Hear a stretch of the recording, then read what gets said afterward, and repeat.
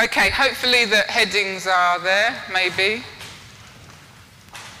Are they? Yeah. Great. Okay, so the topic for today is the joy of evangelism. So just look at somebody and say, evangelism is a joy. Okay, now say it to them like it really is a joy rather than, yeah, I really love evangelism, it's a real joy. Evangelism is a joy. Evangelism is a joy. Make evangelism a lifestyle. That is my passion for us today. That we make evangelism our lifestyle.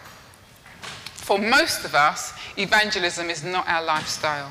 But my prayer today is that we make evangelism our lifestyle. That something happens in us today, that God does something in us today that causes evangelism to become part of our lifestyle.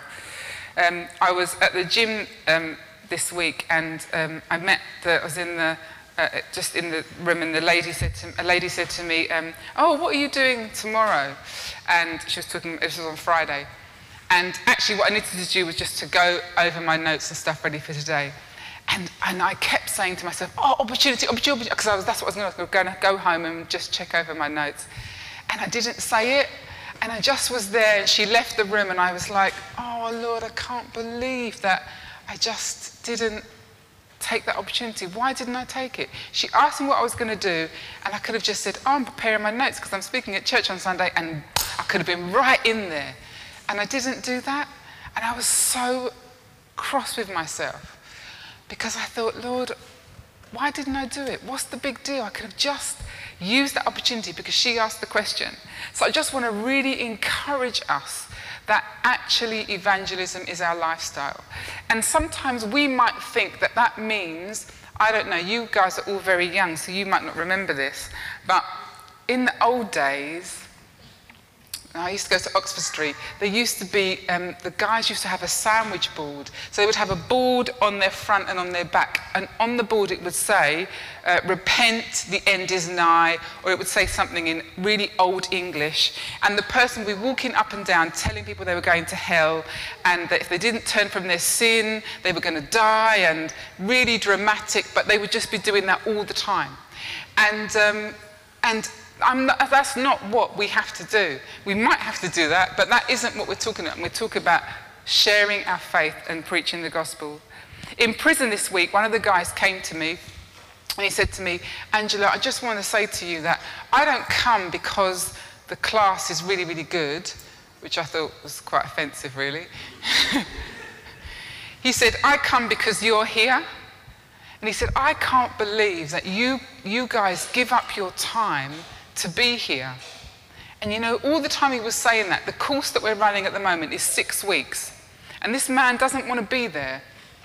But when he was speaking to me, I just thought, Lord, you're so exciting. I love it when someone says, I don't want to be there, I'm here because I have to be, or whatever it is they come out with, because actually I know that God is bigger than that. And I know that in these 6 weeks, this man's life is going to be transformed. And God will use whatever it takes to reach people. And I said to the guy, that's great that you're here. And the reason we come in here, the reason why we might go to work at 5 o'clock in the morning and work through our lunch break and so that we can take a Thursday afternoon to be here is because of God. And being able to tell him, Jesus is the reason I'm here, because if it was up to me, I wouldn't be here. I wouldn't be here, but I'm here because of Jesus.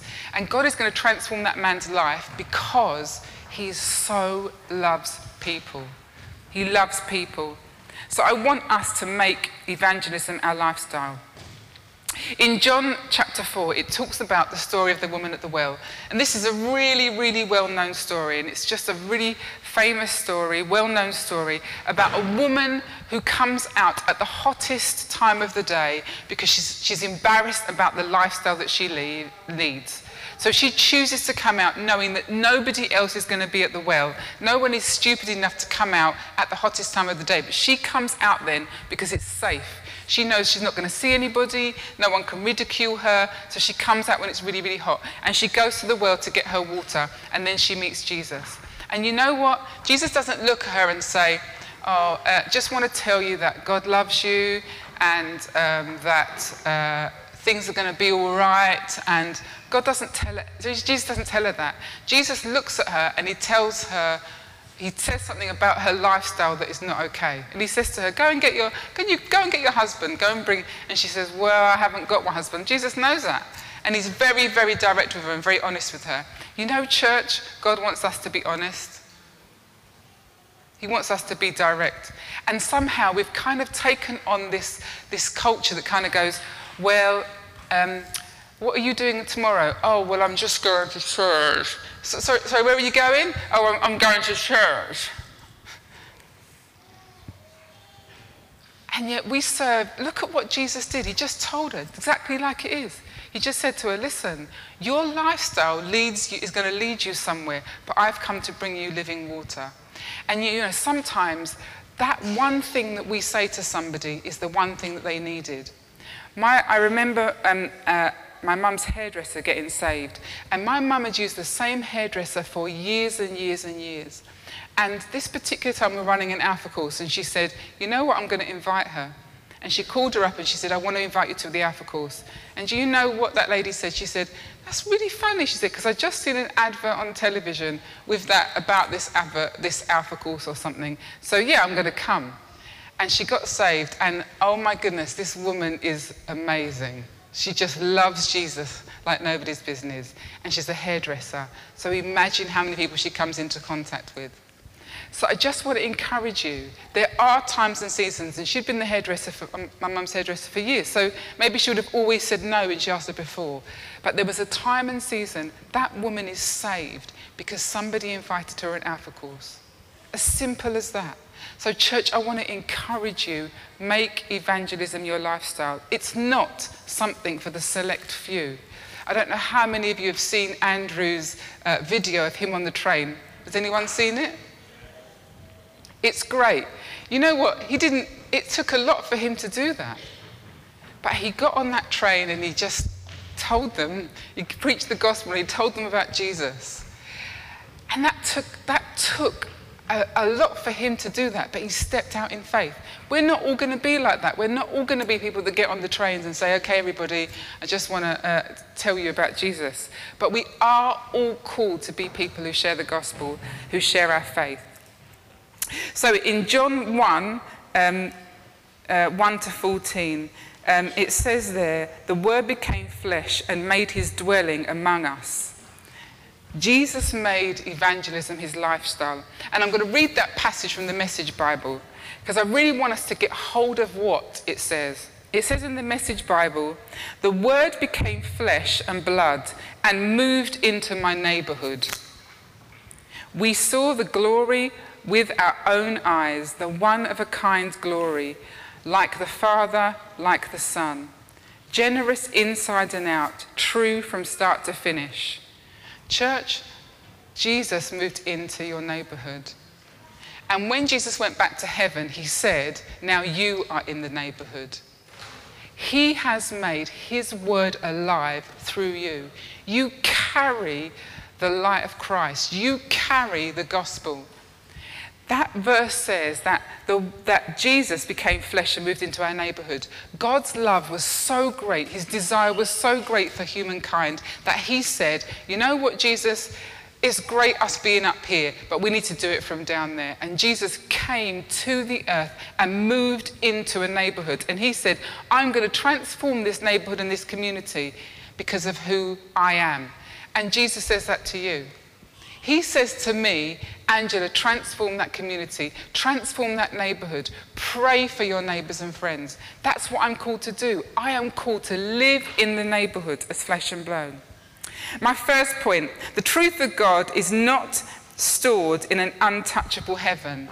It's not untouchable. God doesn't say, my truth is up here, you can't hear it, see it, touch it, reach it. Actually, the truth of God is stored right here in our hearts and in our church.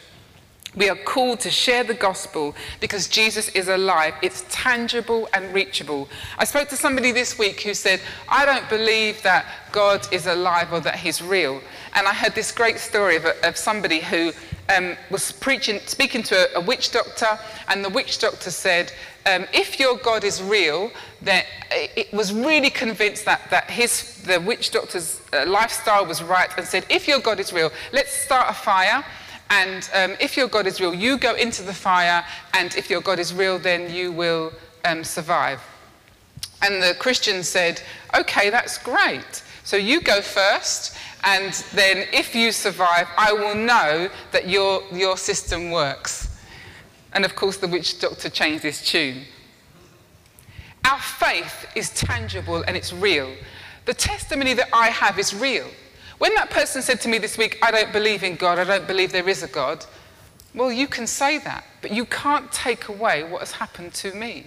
You can't take away the prayers that have been answered. You can't take away the things that God has done. It's not possible. It doesn't matter how much you go on about you don't believe God. It makes no difference to me whether you say that or not. It's irrelevant, really, because if you're not saved, you're not saved. Wherever you stand, if you're not saved, you're not saved, and you're here to meet with God. But whatever you say cannot take away what God has done to me. It can't be taken away. So therefore, church, what God has done in you, through you, for you, is not yours to keep. It's not yours. It's for you to give away. The challenges that you've had in your life, the things that you've struggled with, you know what? All of that is a testimony. And I often say to people, you know, you're not here for your benefit. Whatever it is you think, you don't get up and come to church and say, what's the church going to do for me? You need a wake-up call. You are not here for your benefit. You are here for the benefit of everybody around you. That's why you're here. That person who rubs you up the wrong way and frustrates you and drives you nuts, guess what? They're here for your benefit. Because that's how you change. You don't marry somebody that looks like you, sounds like you, and is like you. It doesn't work like that. You marry someone who does everything you don't like them to do because they're here to help you. That's how great God is. That's the way God works. So in your cell, in your neighborhood, in your church, thank God that people are not like you. Praise God that they're not like me. Hallelujah. That is such a blessing. Your story is tangible. It's alive and it's to be shared, and it's not for you. My desire is that the gospel is something that we share a lot among the lost. It's not a gospel that is for me to keep. That I don't leave church excited, fired up, and go home and watch telly and do nothing with what God has done for me. What is the first thing that you say on Monday morning to the people who have come in with a hangover or after having a bad weekend? What is the first thing you say? Hey, you should have been at church. You would have been seriously uplifted. Imagine that being the first sentence that comes out of our mouths.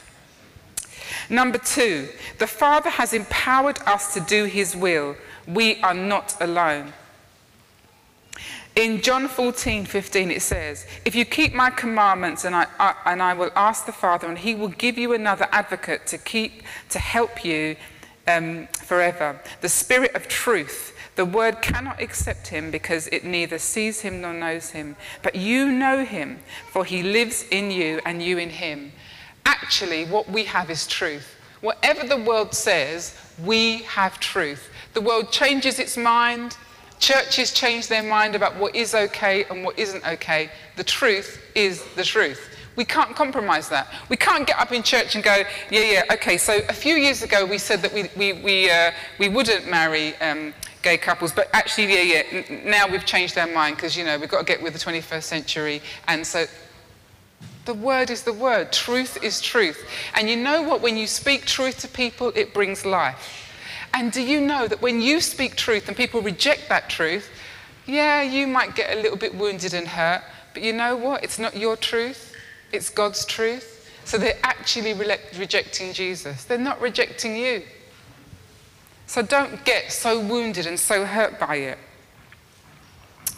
John 14:6 says, I am the way, the truth, and the life. God has empowered his people to be able to speak life. Number 3, the foundation of which we stand is Christ Jesus. There is no other higher. In 1 Samuel it says, there is no one holy like you, God. There is no one besides you. There is no rock like our God. When you are speaking to somebody about your faith, you may not feel so much like a rock. You might feel like a little stone, especially when they come at you with their great questions or they ridicule you or whatever they say. But actually we stand on the rock. The gospel I preach is not my gospel, it's his gospel. When you say you don't believe, okay, you don't believe, but you know what? I believe in prayer, so I know that's going to change. We have a faith, we stand on a rock that is Christ Jesus. In a village in Zaire, the people worshipped a tree. They would make all kinds of sacrifices to that tree. And a pastor came and preached the gospel. And he said to the people, I'm actually going to chop down this tree because this tree is actually causing curses in this village. So I'm going to chop it down. And the people feared, were afraid. And they said, we're going to come and watch you chop down the tree because we know that as soon as you chop the tree down, you're going to drop down dead because that tree is holy. So they all came and gathered around the tree. They waited for him to drop down dead. And he chopped down the tree and he didn't drop down dead. And people gave their lives to Christ. Our God is the way, the truth, and the life. There is only one way. And when we stand on that truth, when you are faithful to God, God is faithful to you. You know what? That man may well have had a heart attack or something have happened to him, but that doesn't change the truth. It doesn't change God's word. God's word is true. We can't make those kind of negotiations with God. We say, oh, well, Lord, if you, I used to do this, Lord, I will speak to that person if they say the word, whatever it is, supercalifragilisticexpialidocious, then I'll know that you want me to speak to them. It doesn't work like that, does it? And actually, often when I did things like that, God would make that happen just to remind me that he's God. It doesn't work like that. Actually, when we're passionate about our faith, we don't have to wait for the person to say that key word that gives us an opening. Right. Just like in this story, we have the truth. People are dying because we haven't told them the truth. And sometimes we think that that is going to really hurt people or upset them. I remember when last year we had a lady come from Christian Concern, and the guys were so inspired and encouraged by that they then went to Gay Pride. There was a few of them that went and they came and gave their testimony. They went to Gay Pride. People from this church went to Gay Pride and they gave out leaflets at Gay Pride. And the people at Gay Pride were not saying, you Christians need to go to hell. You hate us, we don't want you. They said, thank you. You see, when we show love and when we show Jesus, Jesus comes through for us. Romans 10:13 says, for everyone who calls on the name of the Lord will be saved. We want the nation changed. We want people saved. We know that as a church, what we do is rooted and grounded in prayer. Before we started the prayer and fasting, I thought, let me prepare myself. So I love my food. And so I thought, okay, I'm going to eat less so that when it gets to Friday, it won't be so drastic. But I found that week before Friday, I actually ate more. So when it came to Friday, I was thinking, well, okay, I've eaten more, so I'll be stocked up. So it won't be so painful on Friday. And it was painful on Friday. All I thought about was food and what I didn't have. And bacon sandwiches were so just right there, just that smell of a bacon sandwich. But you know, God has called us to pray and fast in this season. And you might be thinking, well, this is not really, I'm not really there yet, Lord. Or, you know, I do manual work, Father, so because I do physical work, it's important that I have my 3 meals a day, etc., etc. But actually, we are called to a season of prayer and fasting. So guess what? That applies to us. It applies to all of us. When Jonah went to Nineveh, the king didn't say, okay, all the men fast, all the women fast. When you read that story, it says that actually the animals were called to fast. That's what the Bible says. The animals had no, it wasn't well, maybe some of us. Actually, the king said, you know what? We've messed up. And the whole of Nineveh is going to fast, even the animals. They don't even know what's going on. I mean, were the animals actually sinning as well? I don't know. But the animals had to fast because the king said, we are living in sin. This is serious, and we need to get serious with God. How serious are you with God? How serious are we about changing our nation? How serious are we about seeing God come through? The word of God says in Romans, everyone who calls on the name of the Lord will be saved. Everyone. So I'm praying, Lord, let that person at the gym call on the name of the Lord because I want to see her saved. Let my neighbour call on the name of the Lord because I want to see them saved. Because your word is true, it doesn't change. God tells us to put both of our feet in when we speak the word. When you look at the armour of God in Ephesians 6, it says that we put on the shoes of the gospel. So that means that if we're wearing the shoes of the gospel, that's something physical. It's an act. It's something we do. There's a really great expression that says, those who talk about, are you one of those people who talk about the lost, or are you one of those people who talk to the lost? Are you someone who talks about the lost, or are you someone who talks to the lost? The shoes of the gospel, the armour of God we need, but the shoes of the gospel mean that I am physically using my feet to go somewhere. I am doing something. I am taking the gospel. And our church is rooted in prayer. In this season, what an incredible opportunity that God has given to us during prayer and fasting to pray for the lost and to see God do something. We have the School of Evangelism next week, and I have no doubt that God is going to do great things because we are in a season where we are saying, Lord, we are fasting and we are praying and we are believing you for great breakthrough, not just in the UK, but around the world. Around the world, CLF churches are saying, Father, we're seeking your face. We want to see you come through. We're not satisfied, Lord. We're not going to have it like this. We want even more. I want more of God. Do you? Our witness is a public declaration. Philippians said, I can do all things through Christ who strengthens me. That's what we've been given. We've been given the strength in Christ to do it. It's not my strength. Because I don't have the ability to go up to a complete stranger and say, just want to tell you that guy you're sleeping with is really bad for you. I don't have that ability. I remember God telling me to go to one of my friends and she'd come round and I said, there's something I just want to, run past you. I keep feeling this particular thing about you and this guy. And I just shared with her. And what was interesting is that all that, for months and months and months, she's really felt bound in that relationship. And when that word came, there was a real transformation in her. She was just transformed. God did something great.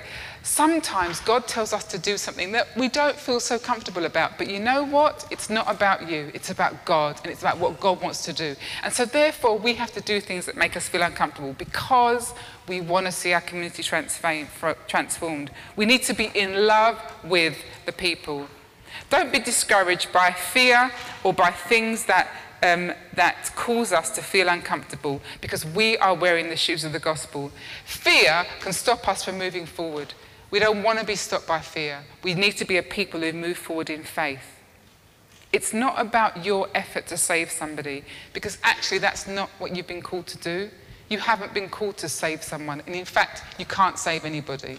You don't have that ability or that privilege. It's Jesus who saves. So what you've been called to do, what you are responsible to do, is to share the truth. Just look at someone and say, I've been called to share. It's not down to you to save someone. There is a wonderful story about a fantastic organisation which is called the Bible Society.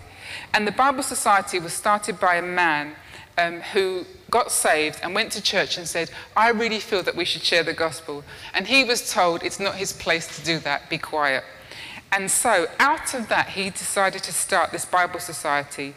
And so he went with his family he went abroad and decided that he would share the gospel. And he was there for 7 years preaching the gospel, and not one person got saved.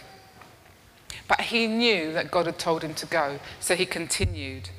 That organisation, this is incredible. So he started that organisation in 1972. By 2020, over 1 million people would have been saved through that organisation. Over 1 million. From one man saying, you know what, I need to go and share the gospel. And in those 7 years, imagine the discouragement he must have felt.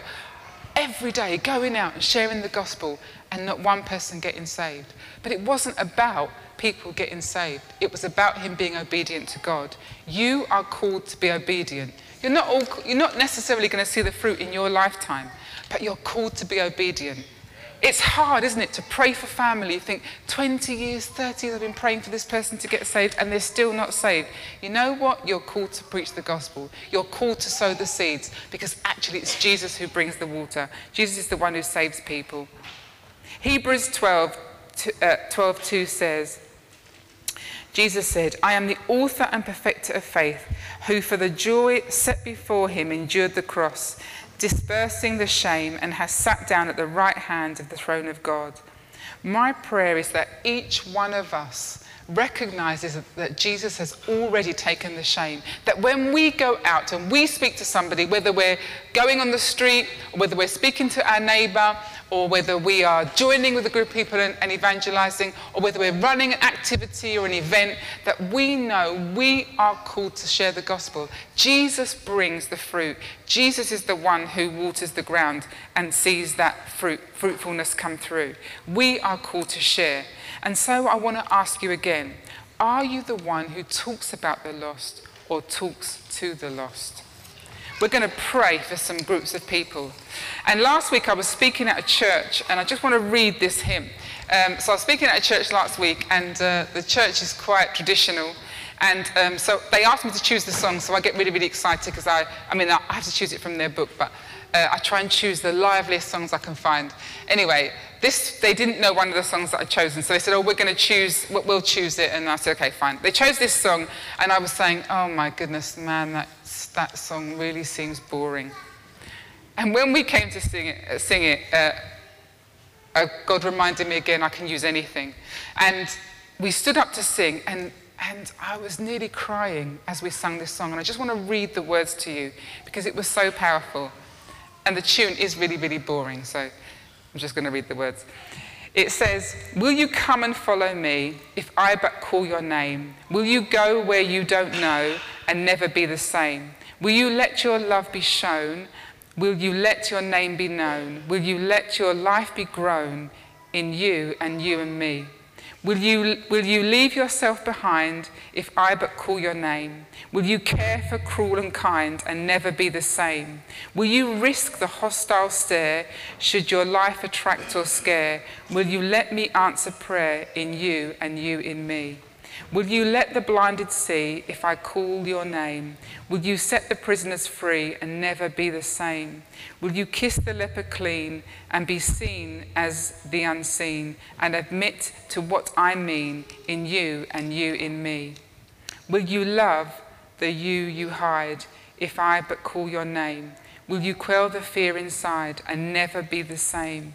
Will you use the faith you found to reshape the world around through my sight and touch and sound in you and you and me? Lord, your summons echoes true when you but call my name. Let me turn and follow you and never be the same. In your company I'll go, where your love and footsteps show. Thus I'll move and live and grow in you and you in me. And that is my prayer for us, that as a church we are prepared to say, Lord, whatever it takes, I want to share the gospel. I want people to know how much you love them because of my lifestyle, because of the way that I live, because of the things that I do, because of the places that I go. I want people to know that Jesus, you love them so that they may call on your name. So as you know, it's the month we're going to be praying and fasting, and I want us to just pray into some people groups. Could the cell leaders just come forward, please? Cell leaders, if you can come forward quickly. So I want to just pray for all of us, and I'm going to pray, if we can just, all of us just stand, and I'm just going to pray that we will have joy in evangelism, and that we will make evangelism our lifestyle. If the cell leaders can just come here, great. So I just want us all to stand, because this is, I'm just going to pray for all of us.